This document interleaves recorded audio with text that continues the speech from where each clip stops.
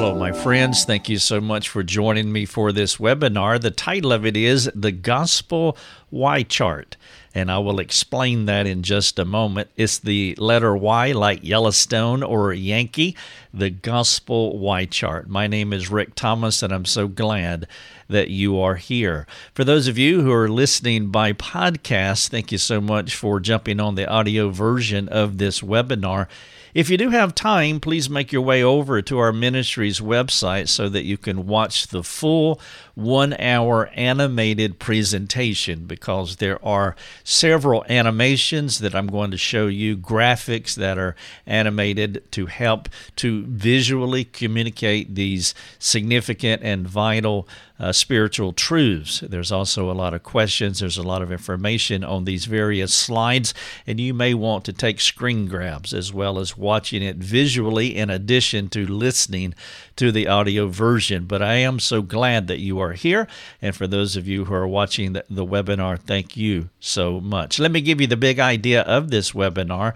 The Y chart, as in Yankee and Yellowstone, the Y chart is an old, albeit helpful biblical counseling tool that some disciple makers use to help folks see the differences between good and destructive behaviors. The Y chart has been around for a long time, probably since somewhere in the 70s or maybe early 80s, and it is a common tool that biblical counselors have used. And a few of these soul care providers have tended to focus more on the behaviors than the source of our behaviors, which come from the heart.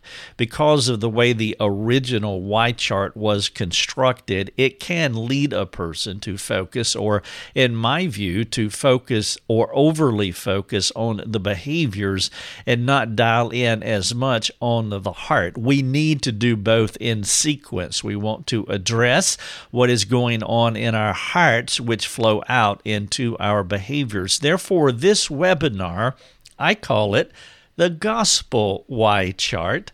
And the reason I call it that is because it comprehends the entire change process from who we are in Christ to how we should believe and practice as Christ followers. Now, what I'm going to do in this webinar, as we move on through it, I am going to draw out the Gospel Y chart for you so that you can see it visually step by step.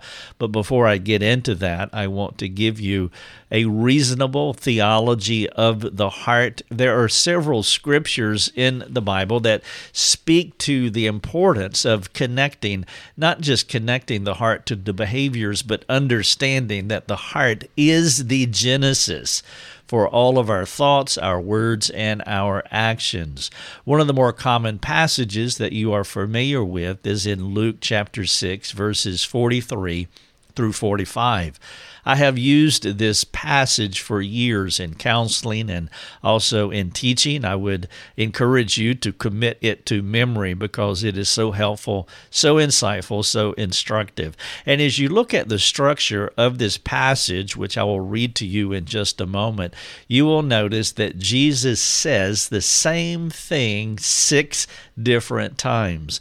Now, he is not calling us dumb, but he's using redundant teaching on purpose because he wants us to get the point. And so here's the passage in Luke 6. Again, it's only 3 verses, but in these 3 verses, he repeats himself 6 times. Jesus says, "For no good tree bears bad fruit." That's the first statement. No good tree bears bad fruit. Now, the apostles are listening to this and thinking, well, that is just common sense. But Jesus presses the point by inverting it by saying, nor again does a bad tree bear good fruit. There's the second statement saying the same thing. Each tree is known by its own fruit. For figs are not gathered from thorn bushes. There's a third statement. Nor are grapes picked from a bramble bush. Now, as Jesus looks at the plant kingdom, he makes 4 synonymous statements to drive home a point, and then he transitions to the human kingdom when he says, here's his 5th repetitive statement, the good person out of the good treasure of his heart produces good. And then for the 6th and final time, he says, and the evil person out of his evil treasure produces evil. And this is his summation in the final phrase of this passage. He says, for out of the abundance of the heart, his mouth speaks. And so you see the continuity between the heart and the tongue as he is connecting the heart to the tongue with a straight, direct line, meaning that what we say is produced in our hearts. Therefore, by their fruit ye shall know who they are. And so there is no discontinuity between the things that we say and do and our hearts that produce those words and those actions. Therefore, if you want to help an individual, you have to do more than behaviorally modify that person. You have to address what is going on in their heart. Now, I do have a full 1-hour webinar on our website that you can watch freely on how to identify the ruling motives of the heart. It is so essential that we understand heart motivations, because you can only help a person as you are able to competently come alongside them to help them to see what is going on in their hearts, that they are transformed into Christ-centered motivation so that they can produce Christ-centered fruit. Now, Jesus' half-brother James took this same idea of connecting the heart to our words when he talks about anger in James 4, verses 1 and 2. He asked the question, what causes quarrels and what causes fights among you? And then he answers the question, thankfully. He says, is it not this?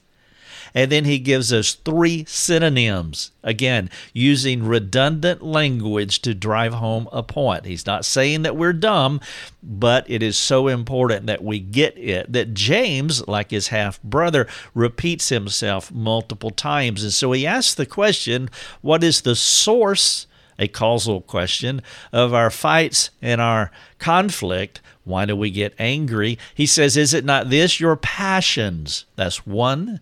Your passions are at war within you. And then he says, you desire. That's 2. Passions and desires are the same thing. You desire, you do not have, so you murder.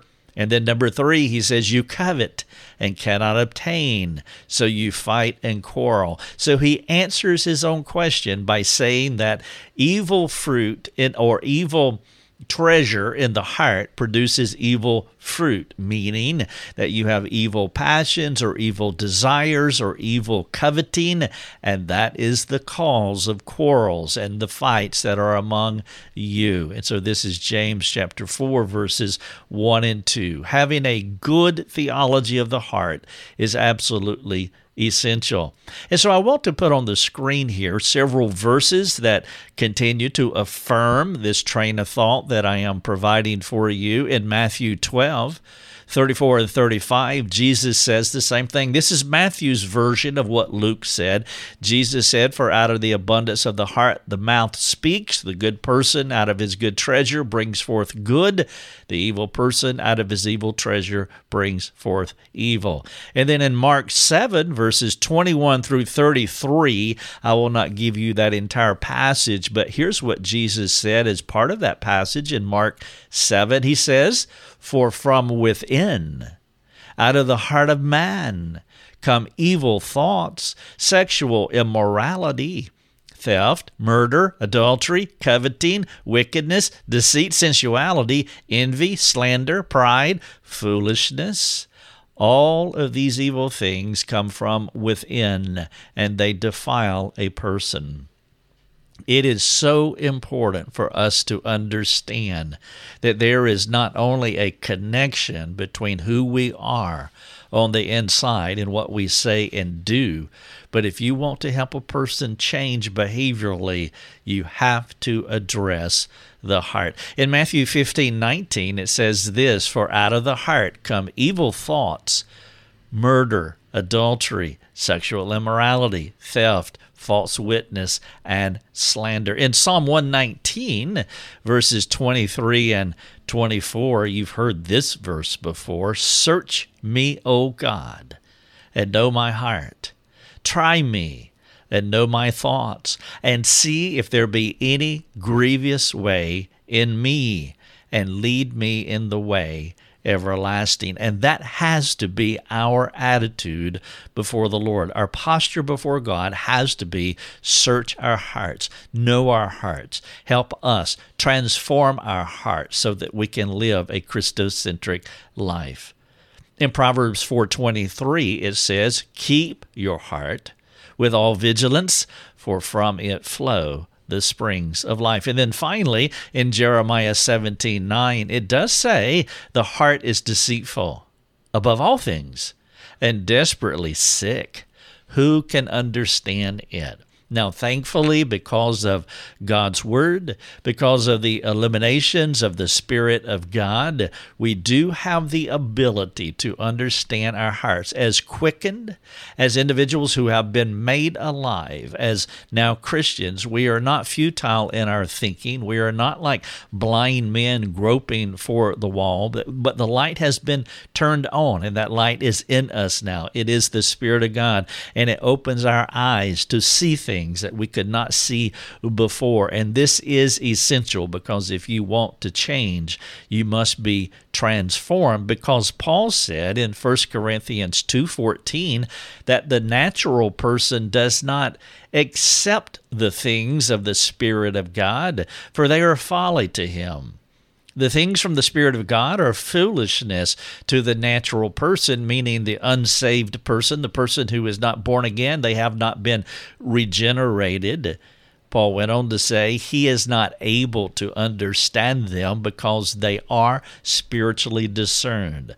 Just like Jeremiah said that we cannot understand our hearts, that we are desperately sick, we are desperately wicked. Well, the natural person cannot, because those things are spiritually discerned.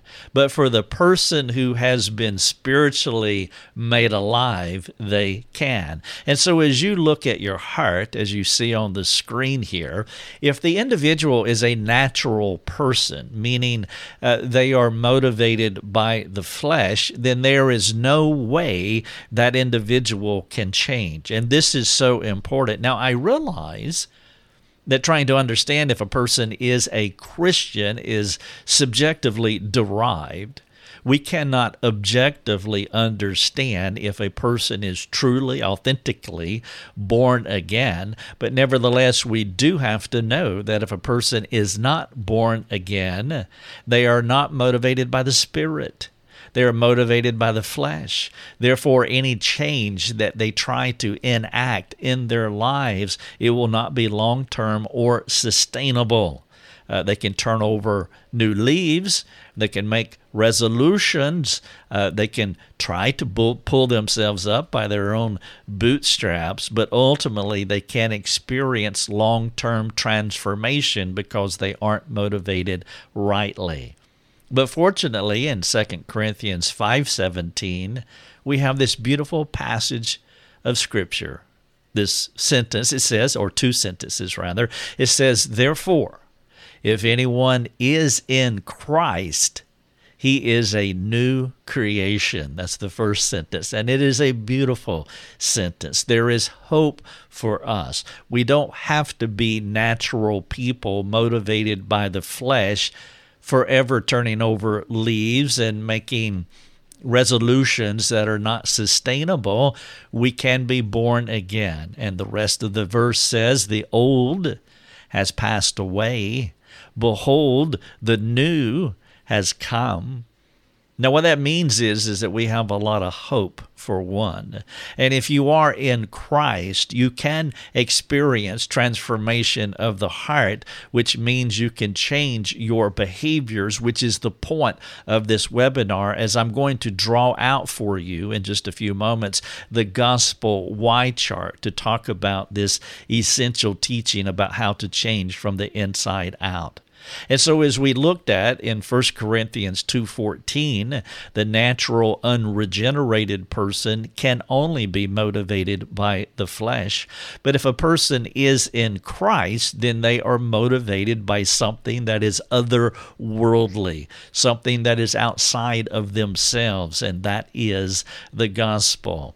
There are many passages that talk about this external, outside motivation of the gospel. One of those you see on the screen here, Ephesians 4:32. Here's what it says: "Be kind to one another, tender-hearted, forgiving one another, as God in Christ forgave you." This is a beautiful passage of Scripture, and I do talk about this particular verse in my webinar about identifying the ruling motives of the heart, and I'll speak briefly to it here. You see, we have the ability to be kind to one another. We can be tender-hearted toward other people. We can have an attitude of forgiveness toward anyone because our motivation, as you see here in the verse, you're looking right at it, as God in Christ forgave you. Be kind to one another, tender-hearted, forgiving one another, as God in Christ forgave you. Do you see how Paul is connecting kindness, tenderheartedness, and forgiveness to the gospel? That is our motivation. As we continue to grow in our understanding of what the gospel means to us, that we have been forgiven by Christ, and as we continue to mature in that thought, that gospel-centered thinking, it motivates us to be kind to one another, tender-hearted, and forgiving one another. The person who is born again can have not just temporary change, but long-term, transformative, sustainable change. Now that begs the question, if salvation is that important, which it is, and without salvation you cannot have long-term change, which you can't, what are some of the signs of salvation? As I said, that salvation is subjectively discerned from our human perspective because we do not have that kind of insight onto the heart of humanity. Only God objectively knows if a person has been born from above. But there are signs that you want to look at and try to discern as you're helping a person because you want to know as best as you possibly can if this person is born again. Because if they truly aren't born again, then whatever counseling or whatever discipleship that you try to do is going to fall flat. And so we have to be comfortable with the mystery of not fully and objectively knowing if a person is born again, but yet we want to try to discern as much as we can. Therefore, there are signs that you want to look for. And I would say, I want to share 8 of those signs with you here. And I would say that if you see these 8 signs in a person's life, well, there is a strong chance that that person has been born from above. Now, here's the full list here. I'll walk through them individually. If you see these 8 signs in anyone, then these are good signs that you're dealing with a regenerate person, meaning that whatever behaviors that they instill in their lives, those behaviors are not only transformative, but they can be long-term and sustainable because they're motivated by the gospel, not motivated by the flesh. And so here's the 8 signs. The first one, and the most important one, is repentance, that the person is an active repenter.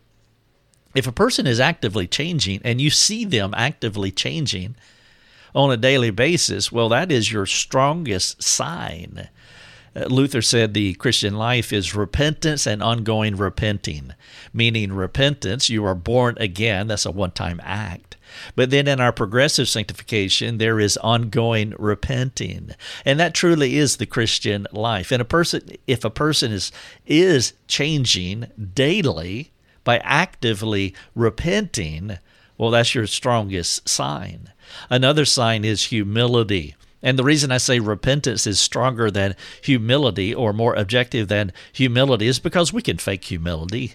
I mean, we're not we're not that innocent or that ignorant that we can't fake humility. We can. But a person who is actively repenting, well, you will see that. And repentance looks like something. It's a person that is progressing upward, like walking up steps. They are evolving. They are changing day by day. They are not regressing or they are not flatlining. That is more objective. But even though humility can be faked, humility is a sign of salvation. Another one is teachability. A person is teachable, meaning that they are not defensive, that they are an active learner. They want to know.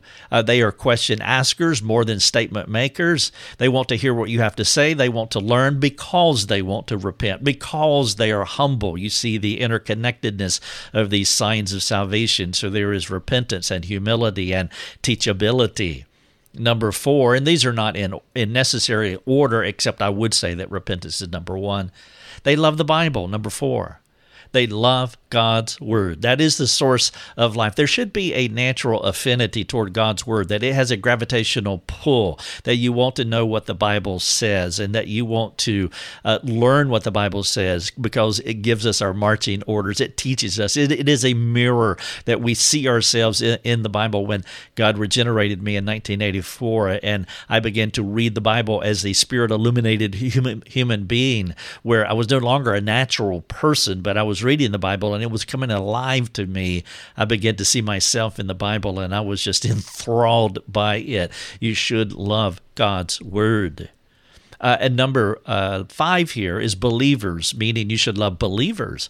Not only should you love God's Word, but you should love your brothers and sisters in Christ. That is an evidence of salvation. I mean, Christians who do not like Christians, that doesn't make sense as far as being a person who is saved. And then number 6 here is prayerful.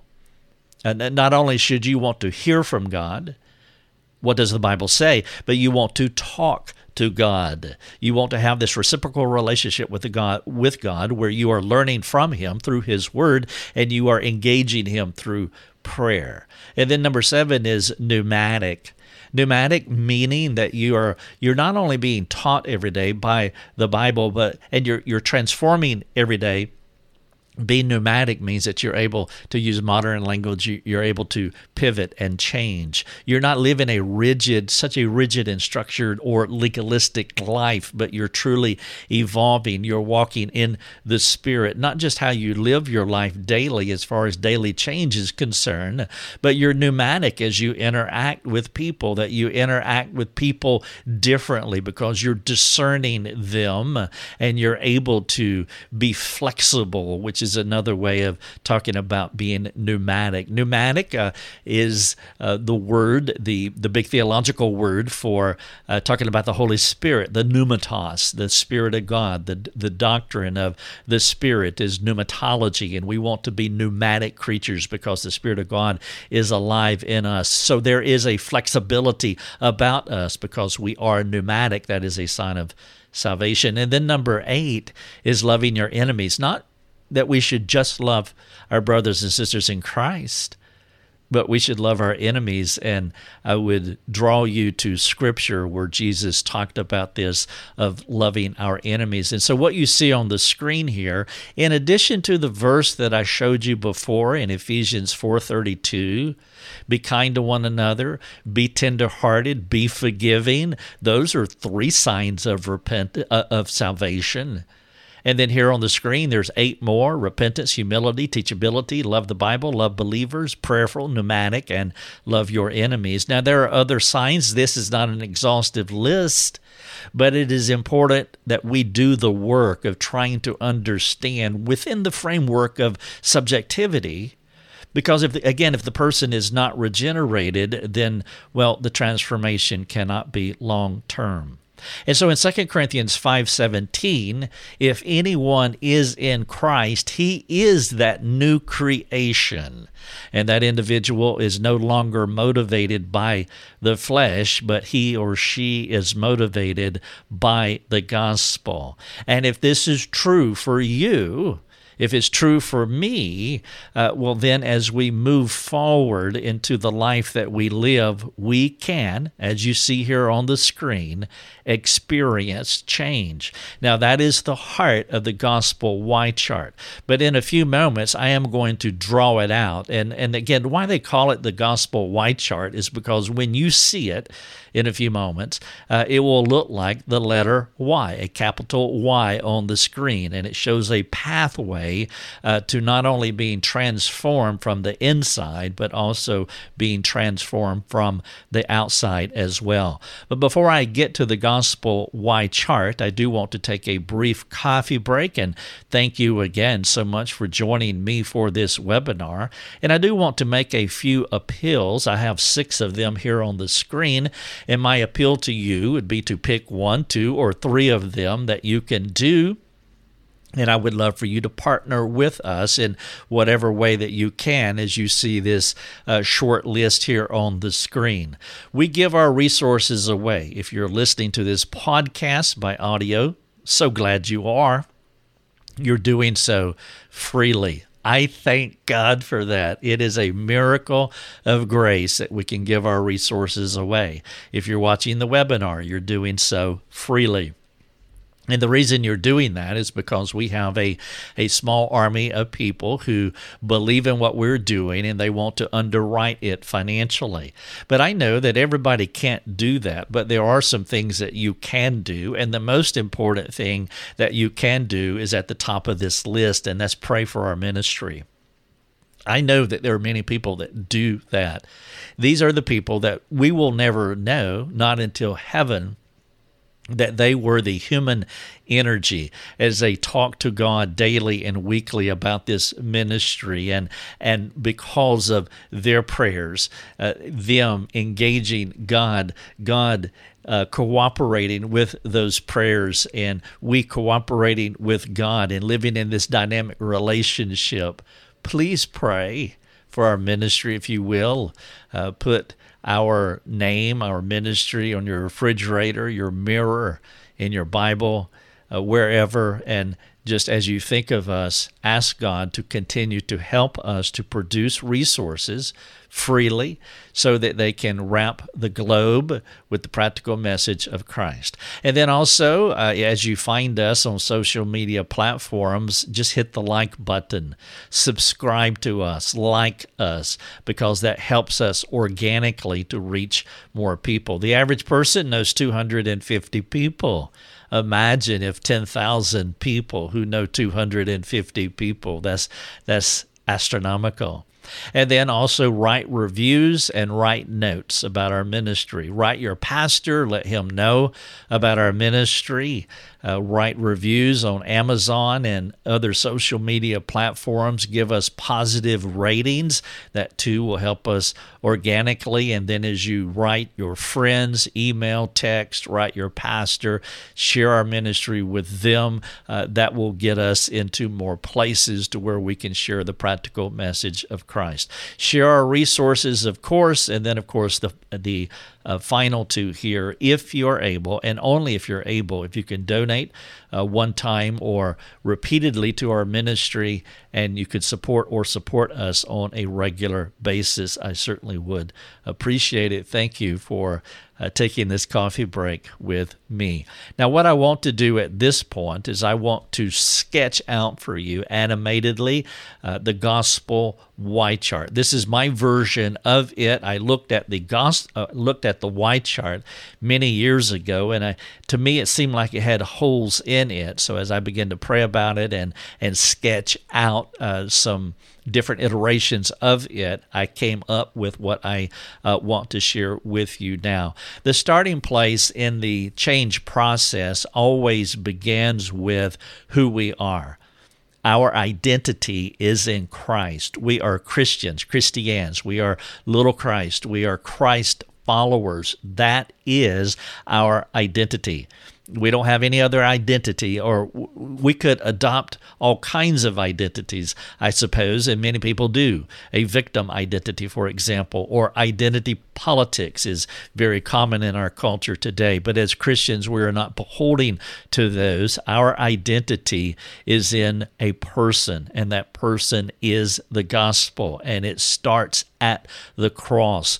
And so when we come to the cross, we are regenerated or born again. We receive an alien righteousness, a righteousness that is not ours, but it is given to us, gifted to us by God. And now we have a new righteousness that we want to grow up in, and we can grow up into this right kind of living if our identity is truly situated in a Christocentric worldview mindset. And that's why I spent the first half of this webinar talking about not just how our hearts have to be changed, but what does it mean to be transformed at the heart, motivated by the gospel as opposed to being motivated fleshly or by the flesh. And so you see here on the screen, our hearts are a new creation in Christ. We are no longer motivated by the flesh, but we are motivated by the gospel.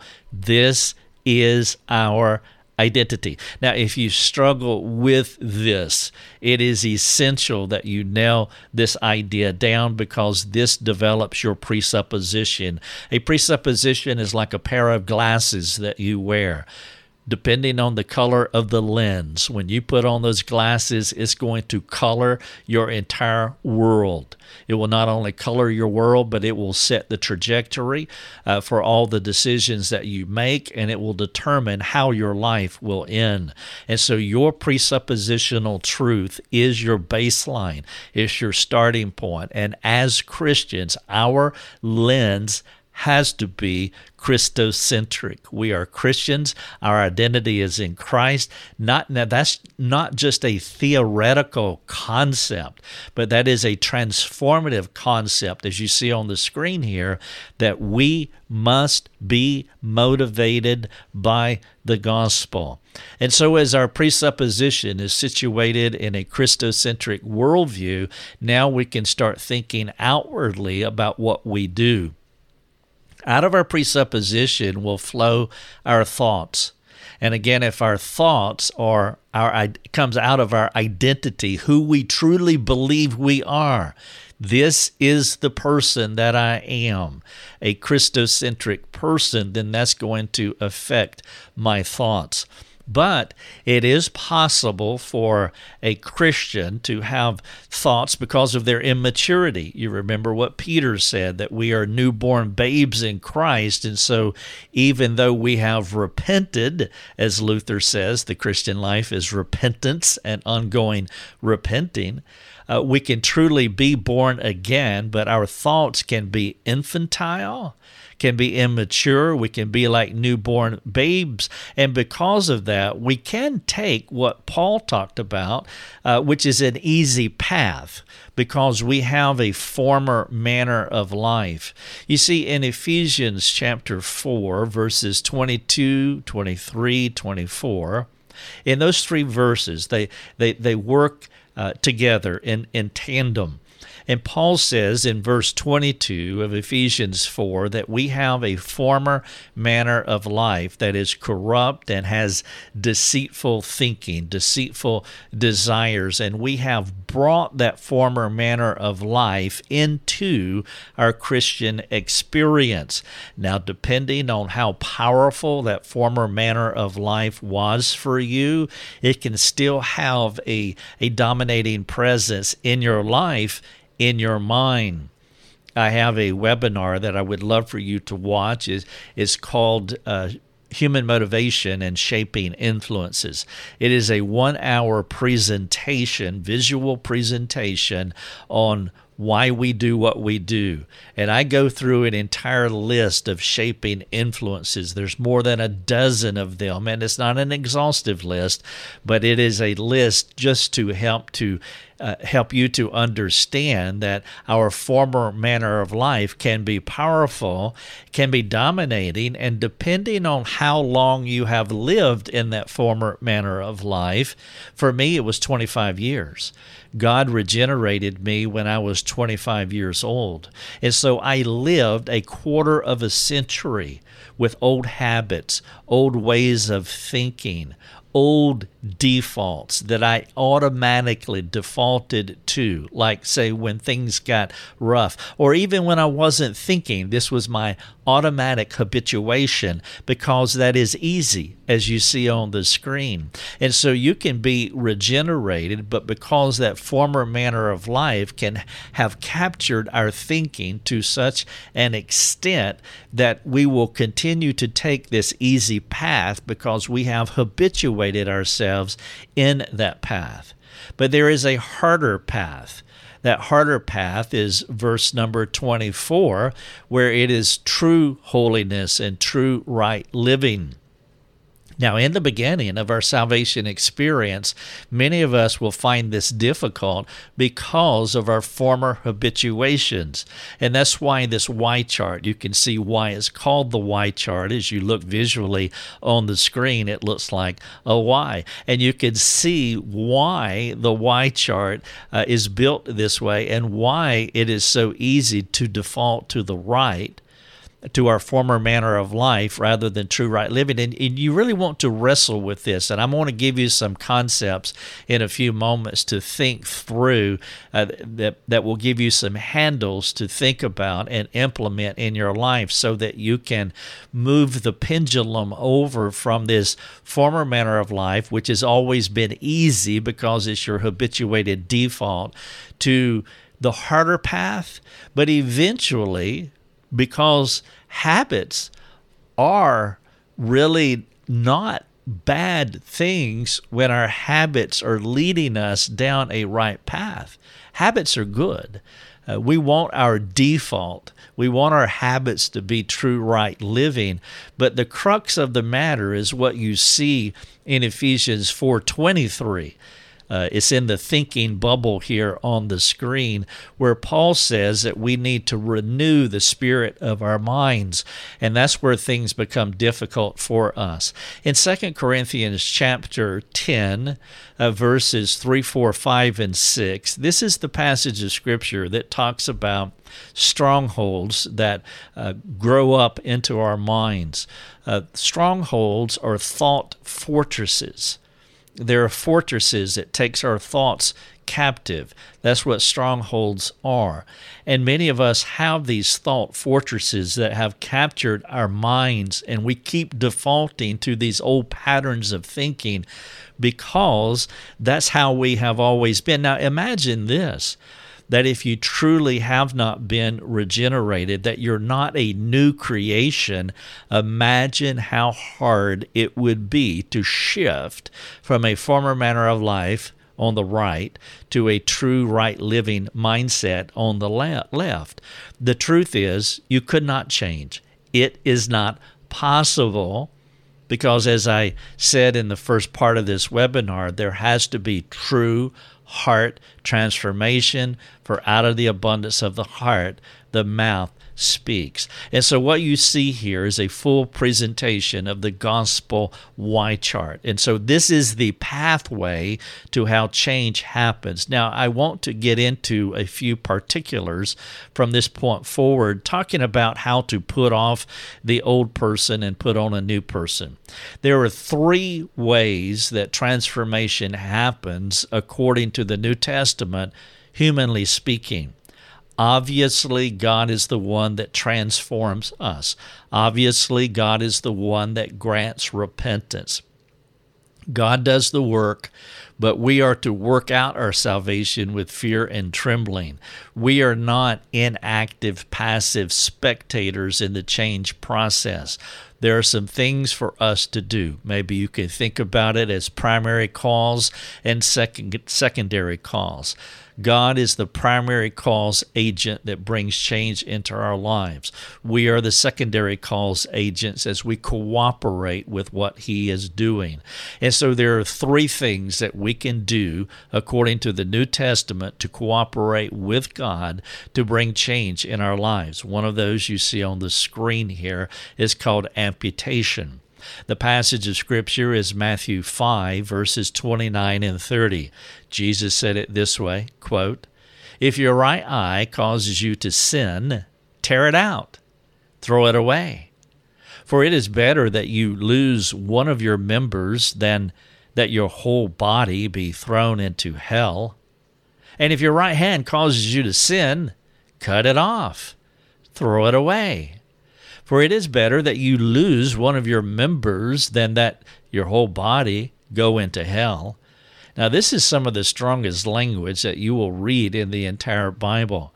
Now, please understand from a teaching perspective, this is hyperbolic language, hyperbole, meaning that he is exaggerating to make a point. I talked earlier how he used redundancy as a teaching method, as he said 6 times in 3 verses in Luke 6, 43 through 45. Well, hyperbole is another teaching method as well. And the reason he's using hyperbole here is because of the seriousness of the matter. If there is something that you can do to cut off a behavior, then do it. He is not saying that you are to literally tear out your eye and throw it away, or that you are literally to cut off one of your right hand and throw it away. But he's talking about the amputation method of sanctification.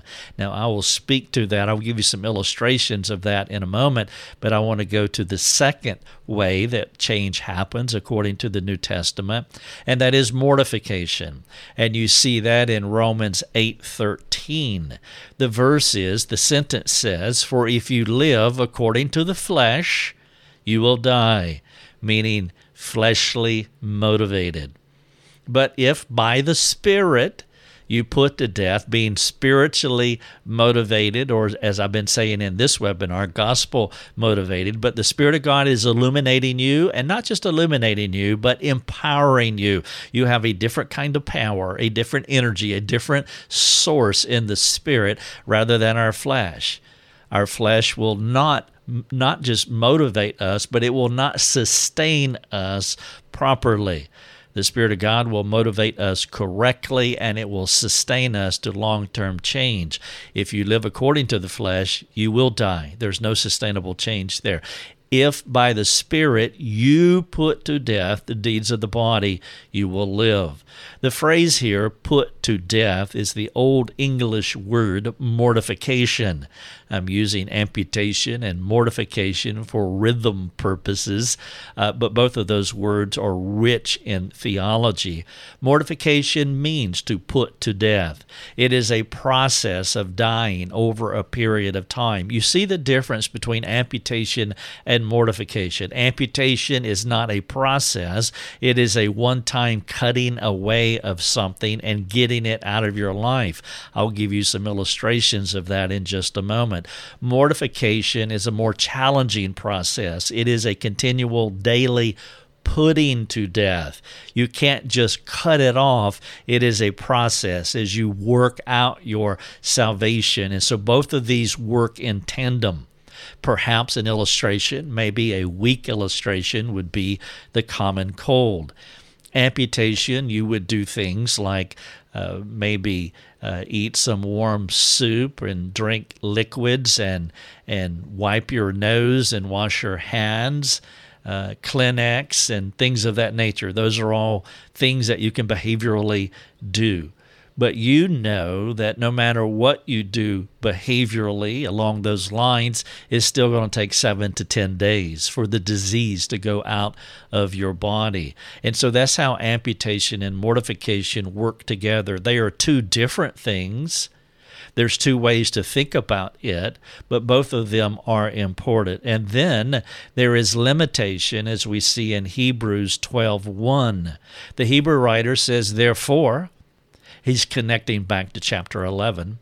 Since we are surrounded by so great a cloud of witnesses, he gave us a cloud of witnesses in chapter 11, let us lay aside every weight and sin which clings so closely, and let us run with endurance the race that is set before us.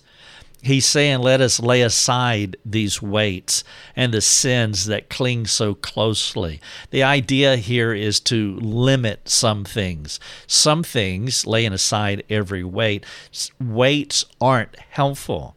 Weights in themselves are not evil necessarily, but they might not be helpful if you're running a race. And so that means for some people, it would be best for you to limit some things, and for other people, maybe they don't have to limit those things because it's not hindering them in their race. Think about it like leg weights that you wear. Leg weights are not a sin. And so he says, lay aside every weight, and then lay aside every sin. Those are two different things. And so I'm speaking to the laying aside every weight. And so let's say that you're wearing leg weights and you want to run the race with endurance. Well, even though the weight is not necessarily a sin, you may want to lay it aside. And so these are three ways to think about your sanctification process: amputation, mortification, and limitation. Now, I want to give you some illustrations of this. I have a chart here that you see on the screen. At the heading of the chart, there are three columns. In column number 1, you have amputation, Matthew 5:29 and 30. Column number 2, the center column, is mortification, Romans 8:13. And then the column on the far right is limitation, and that's Hebrews 12, verse number 1. I want to give you three ways of thinking about I want to give you a problem and then three ways of thinking about the problem. And so in amputation, so let's say the problem is pornography.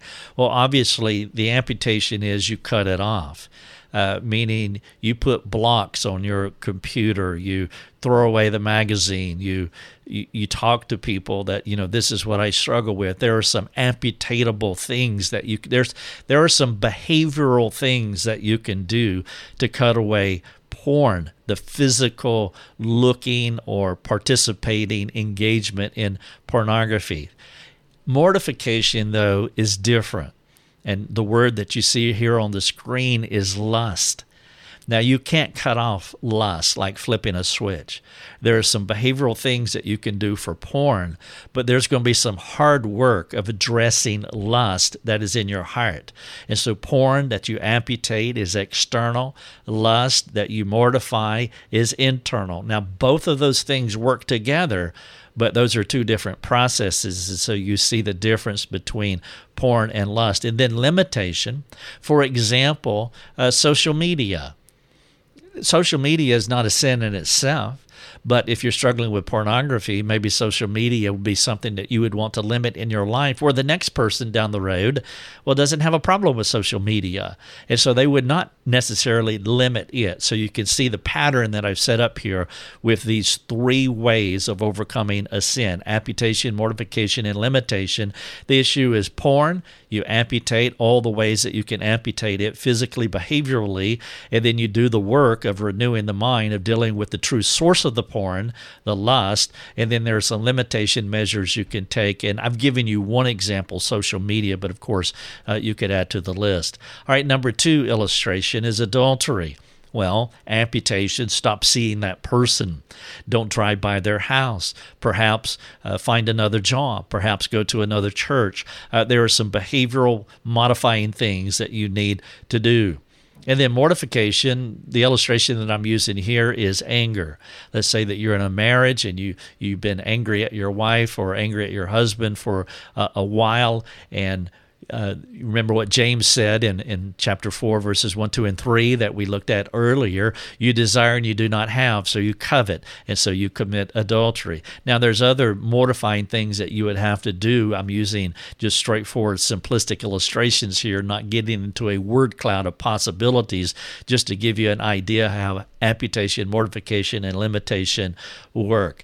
And then on limitation, as far as adultery is concerned, perhaps not watch these movies movies that create these mirages, that these ideas, these utopian thoughts that you have in your mind, because they feed this desire for a better life, which feeds the anger that's going on in your heart because of the marriage that you have now, which tempts you toward adultery. And so you see how these three ideas of amputation, mortification, and limitation work together with this problem. All right, let's take drunkenness. I'm using as mortification. Now, drunkenness, the amputation is stop drinking, of course. Don't be going by the liquor store. Don't hang out with friends who drink liquor. Don't go to football game parties where there's drinking going on. Don't go to the bar, etc. And you can make a long list there, I suppose, of some things that you can amputate out of your life. Mortification is insecurity. A person who struggles with insecurity, and as they say, there's courage in the bottle. So if I get lit just a little bit, I am bolder and have more courage. And so they're using drunkenness as a way to compensate for the insecurity and the shame and the guilt and fear that they feel inside of their heart. It will be a different process of working through insecurity. And of course, limitation would be drinking and bars. In this case, I use drinking because drinking is not necessarily a sin, but it could be a sin for this person here. Gossip, and then self-righteousness, and then the limitation is bad companions. I'll move a little more quickly. From this point forward, you see the idea. So if you're gossiping about somebody, well, the only way that you can gossip about a person is by elevating yourself above them and looking down on them. I'm talking about self-righteousness. And so you can cut off saying bad things, but dealing with a self-righteous heart will be a little more challenging as far as mortifying what's going on in this person's heart.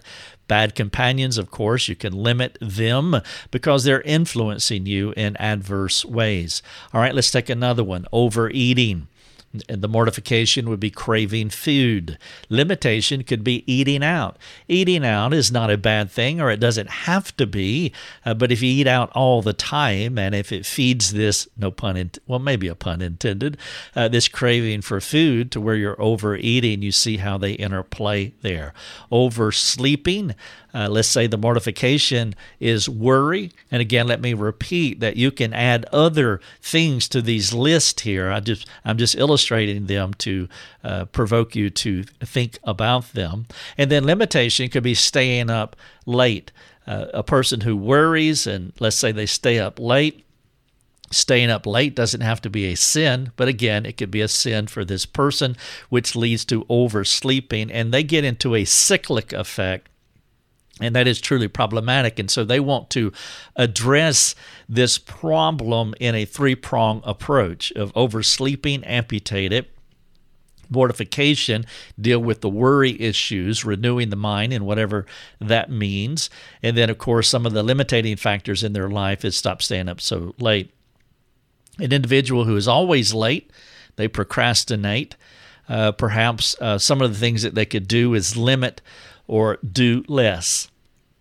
And then finally, fashion, a person who's given to fashion. The mortification issue could be fear of others, meaning that they crave reputation, they crave approval, acceptance from other people. They could spend less on their budget. And so what you see here on this chart are illustrations of the amputation aspect of change, the mortification aspect of change, and the limitation, and you see how they can interplay with each other. It would be excellent for you to take a screenshot of this slide here and then have this discussion with a spouse or with your family or with friends or a small group. And then you could actually draw out a word cloud around some of these words, because under each one of them, it's not an exhaustive list. It's just one word to describe a possibility. But there could be other possibilities, and you could pick any one of these amputatable items on the left and then really work through how to fully amputate, fully mortify, and then the many different ways that you can limit it. All right, so we're talking about changing habits, and so I want to go back on the screen here to 2 Corinthians 5:17, that if you are a new creation, you do want to change your habits. As I said earlier, that habits can be bad and they can be good. So we don't want to poo-poo habits. We actually want to embrace them. But changing from bad habits to good habits is the challenge. I remember in my MABC program at the Masters University in Santa Clarita, California, that one of my profs, I don't remember which one it was, the three that I had were Wayne Mack and Stuart Scott and John Street. But one of them, and I would attribute this, but I just don't remember who said it, but one of them talked about this idea of blocks and fans when it came to changing our habits from bad habits, our former manner of life, to good habits. And what my prof said is that what you want to do is to create blocks, meaning put things in your way. Put hurdles in your way that keep you from getting to those bad habits that you have. And then you want to implement fans like an oscillating fan, a box fan that you put in your window, fans that blow you toward true right living. It's kind of a quirky way, but it's helpful. And I've thought about it for all of these years. And it is something that when I'm helping others or thinking about my own sanctification, I simply put it in this kind of construct of blocks and fans. And so you want to think that way as well. What are the blocks? It's just going back to amputation, for example. What are the blocks that you can put in your life? And then what are the fans that motivate you? And this would be a wonderful exercise as you think about any bad habit that you may have. To look at the gospel Y chart in a quick view of just pulling out the big pieces. As I wrap up this webinar, I've presented this on the screen so that you can see it, and I've just taken the major pieces. The most important piece, honestly, is who we are in Christ, our identity, that we have to be a new creation. And then what flows out of that new creation, what we do, are our behaviors. The easy path would be sinful living because that has been our old time habituation, our former manner of life. And we want to create blocks and fans, and we want to think about amputation and mortification and limitation so that we can swing the pendulum over to right living. Now, as I wrap up, I do want to ask you a few questions that you can apply this webinar to your life. I have 5 questions for you all together. The first one is, why is it essential to be a new creation? If you want to experience long-term, sustainable change. And then the follow-up question is, why can't unbelievers have this kind of change? Now, this is a huge talking point, and I would encourage you to take some time to write out your answers to these 2 questions that I have here under number 1. Why is it essential to be a new creation? I've talked about this at length throughout this webinar. And then why can't unbelievers have this kind of change? And it's also important to go back to what I was saying, that we can't ultimately know if a person is born again, but you do want to look at those signs of regeneration, even though they're subjectively derived. There is some data that you can gather about a person to come close to understanding if they are born again by how does their life measure up to those signs that I presented to you. Number 2, why is it easier to change a behavior than the heart that motivates the behavior? Go back to amputation and mortification. You can amputate things out of your life.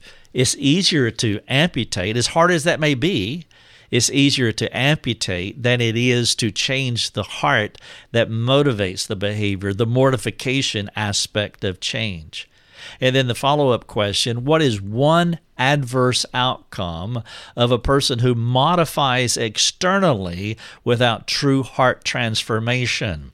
I'll give you a hint here. The Pharisees in the New Testament, they implemented, if you take Paul's model of Ephesians 4, verses 22, 23, 24, put off, renew, and put on, they use 2 steps, put off, put on, but not renew the spirit of their minds. And so they put off bad behavior, put on what they perceive to be good behavior. That is a 2-step process to be a Pharisee.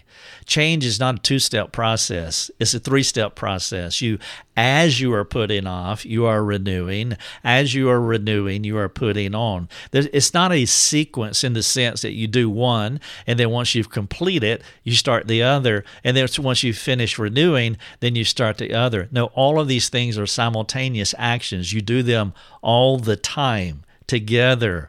Why is it easier to change a behavior than the heart that motivates the behavior? And the follow-up question, what is one adverse outcome of a person who modifies externally without true heart transformation? Now, I've given you an answer with the Pharisees, for example, the legalistic mindset, but I would like for you to think of another adverse outcome of the person who modifies externally without true heart transformation. Question number 3, is there a good behavior that others see in you, but you know is not Christ-like fruit?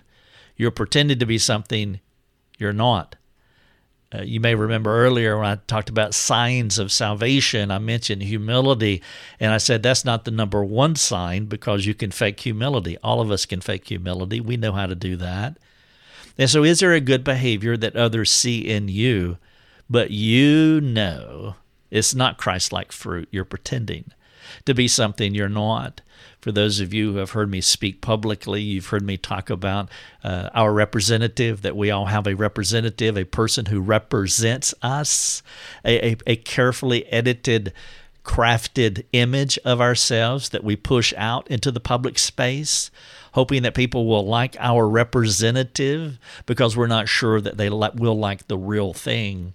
Motivated by shame and fear, will cause us or tempt us to create a representative of a Christ-like person, but that is not truly who we are. Thus the question is there a good behavior that others see in you, but you know it's not Christ-like? The follow-up is, what will be your plan to change from the inside out? Number 4, what is your number one recurring temptation? Name it, claim it. What is your number one recurring temptation? For many of us, it will have something to do. It will be a manifestation of anger.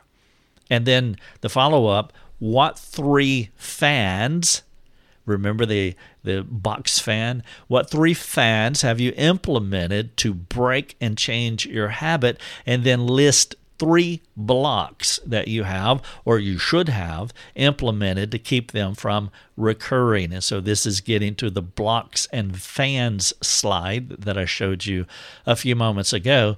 And I would encourage you to take question number 4 here and then use that as a writing assignment. And you can list more fans and more blocks, but it's something, if you really want to change, I would encourage you to spend time thinking about question number 4. And then finally, number 5, you're helping a person struggling with depression. Based on this webinar, what are 5 pieces of valuable information you would like to know about them or suggestions that you would give them? But what I'm asking you here is, how would you counsel a person struggling with depression based upon this webinar? Now, that is an excellent homework assignment, and perhaps you can take question number 5 here and go back through this webinar. For those of you who are listening to the podcast, I do encourage you to watch this if you can, and then take this fictional case study of depression and pin that on the wall, and then start the webinar again and go through it and think through how you would counsel someone struggling with depression. The big idea in the webinar is the Y chart is an old, albeit helpful, biblical counseling tool that some disciple makers use to help folks see the differences between good and destructive behaviors. A few of these soul care providers have tended to focus more on the behavioral than the source of our behaviors, which come from the heart. This webinar has added the word gospel to Y chart. I call it the gospel Y chart because it comprehends the entire change process from who we are in Christ to how we should believe and practice as Christ followers. The gospel Y chart. My name is Rick Thomas. Thank you so much for watching. You have been listening to Life Over Coffee with Rick Thomas.